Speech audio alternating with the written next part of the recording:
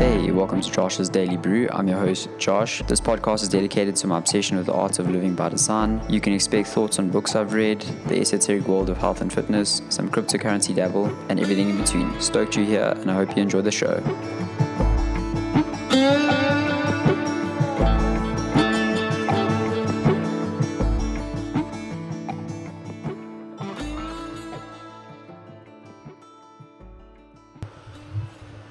Okay, welcome to another episode of Josh's Daily Brew.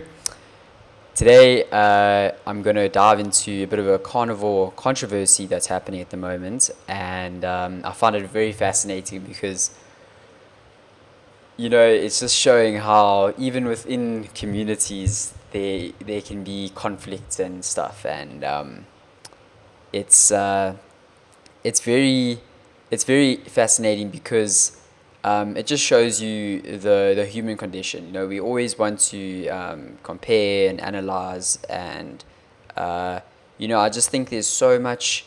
I'm such an advocate for carnivory and the benefits that it's given me, and I've just seen so many thousands and thousands of anecdotes, and people like Sean Baker and Paul Saladino have really exposed some beautiful truths to this. But at the same time, there are people that I've seen that have used carnivory and carnivore diets and Instagram, and I'm the first to admit that I've done this myself on Instagram, and I've sort of built my brand around my journey with weight loss and things like that. And I've slowly through the years I've evolved and I've shifted my perspective, and I've realized that although you hold these beliefs, you don't need to impose them on other people, and sometimes any sort of stabbing at any sort of hole in your belief, you feel it to be a complete and utter attack on you as a person, which it is not. And like I said, I've said before, a few years ago in 2018, I got attacked, by some friends, some vegan friends that didn't approve of my diet, and I've felt victimized. I felt personally attacked. Sorry if you can hear the rain outside. It's absolutely shit pouring down here in Joburg. I felt attacked. I felt victimized, and I responded in a very childish manner. And I'm glad I did, because it exposed a truth to myself which I wasn't ready to explore yet. So within the carnivore community, those two names that I mentioned, there's two big players at the moment. There's Sean Baker, there's Paul Saladino, and I respect both sides. But I think to a certain extent it is good to pick a side and pick where you feel that where your outlook sort of shifts towards, and where you feel best. So the controversy is around carbs in the carnivore diet. And Paul Saladino wrote the Carnivore Code, which I've heard is a great book. I haven't read it, but he has been a big advocate for nose-to-tail carnivore, and he's quite an eccentric character, quite a out there guy that, to me, personal opinion, when you see that on Instagram, that level of the way he promotes it, I don't mind it, but it got a bit too much for me, and this was even before this happened, to be honest. So why I'm saying this is because Paul Saladino has now turned around and all of a sudden said that carbs are not the enemy at all, and carbs didn't cause insulin resistance. It was PUFAs, polyunsaturated fatty acids, and oils, sorry. And he said that carbs, if you have existing insulin resistance, carbs can make it worse. And I do disagree with this statement big time.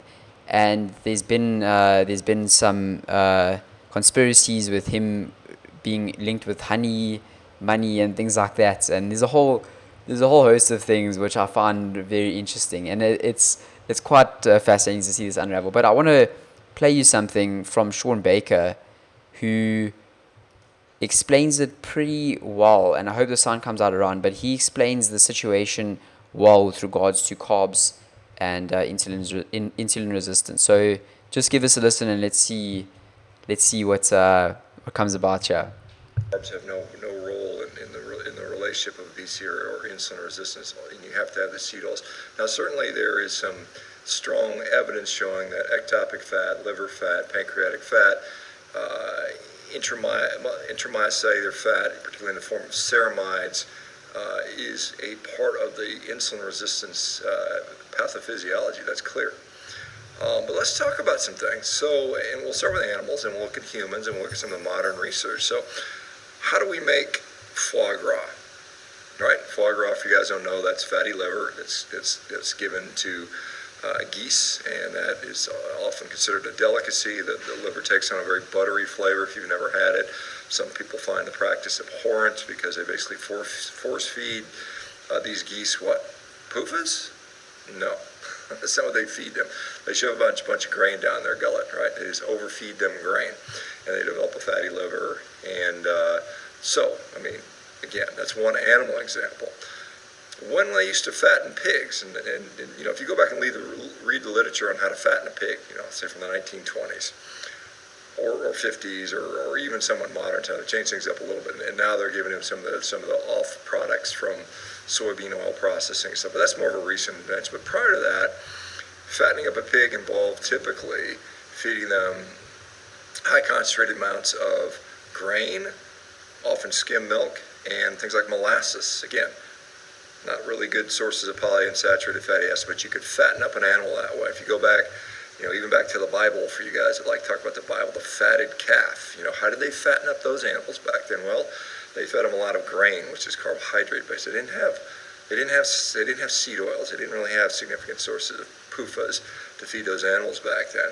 What about a bear? When a bear hibernates, do bears go and drink gallons of soybean oil? Is that how a bear gets fat on for the winter?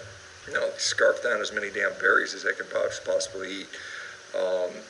You know, we can look historically at humans. Now, Mike Eads did some great work looking at the Egyptian population, and he saw something like a 50% rate of cardiovascular disease, which is a secondary endpoint, secondary to insulin resistance, high levels of atherosclerotic disease, lots of obesity in those mummified remains. It was pretty clear, along with other things, dental problems and so on and so forth. And they didn't have seed oils certainly weren't invented back then. They didn't really necessarily have a high PUFA diet. They actually didn't eat very much meat in the diet. It was largely a grain-based, carbohydrate-based diet. And yet these people had heart disease. Evidence of diabetes was seen in that population. Diabetes was described. So I'm not going to go too much into this, but you can clearly see how Sean Baker, you know, cuts through the shit and he gets straight to it and he gives, you know, animal examples. I think we are animals, and how, you know, my fascinating bears, how bears would use like berries. Those are carbs, you know. So, you know, why I'm passionate is because I'm not picking sides, but I think to a large extent we want to keep things simple, and you don't want to give people that are on the road to recovery a reason to all of a sudden damper their progress by introducing carbs. You know, I have been through my journey, and I'm a avid CrossFitter, and I train 6 days a week and things like that. And you know, when I deem fit, I will have a bit of honey and a bit of carbs and things like that. But I train my ass off, you know, and some people don't do that. And you don't want to give them, you know, like I said, the road to recovery is a very, very individualized affair. So, you know, my message is like keep things simple. And personally, my diet, if I had to describe it to anybody right now, is mostly meat and coffee. Literally that. Mostly meat and coffee. So I'm not as restrictive as I was before. I do have a carb refeed in the weekends. Not so much a cheat day. You know, a cheat day used to look something like a whole box of cereal and just a whole bunch of shit. Now it's more of, it's actually a strategic refeed with rice, a bit of honey, a bit of yogurt, things like that. Because I know that's going to give me some of the carbs for the week for the CrossFit training and things like that. So, you know, I find this very fascinating, and and I would love to hear your thoughts on what you think about carbs in the carnivore diets and things like that, and this sort of segmenting and this division within the carnivore community, which I think is doing so much good, but it's bound to happen. Something this big and this great, there's bound to be a level of conflict within the community. I would imagine the same as with vegans.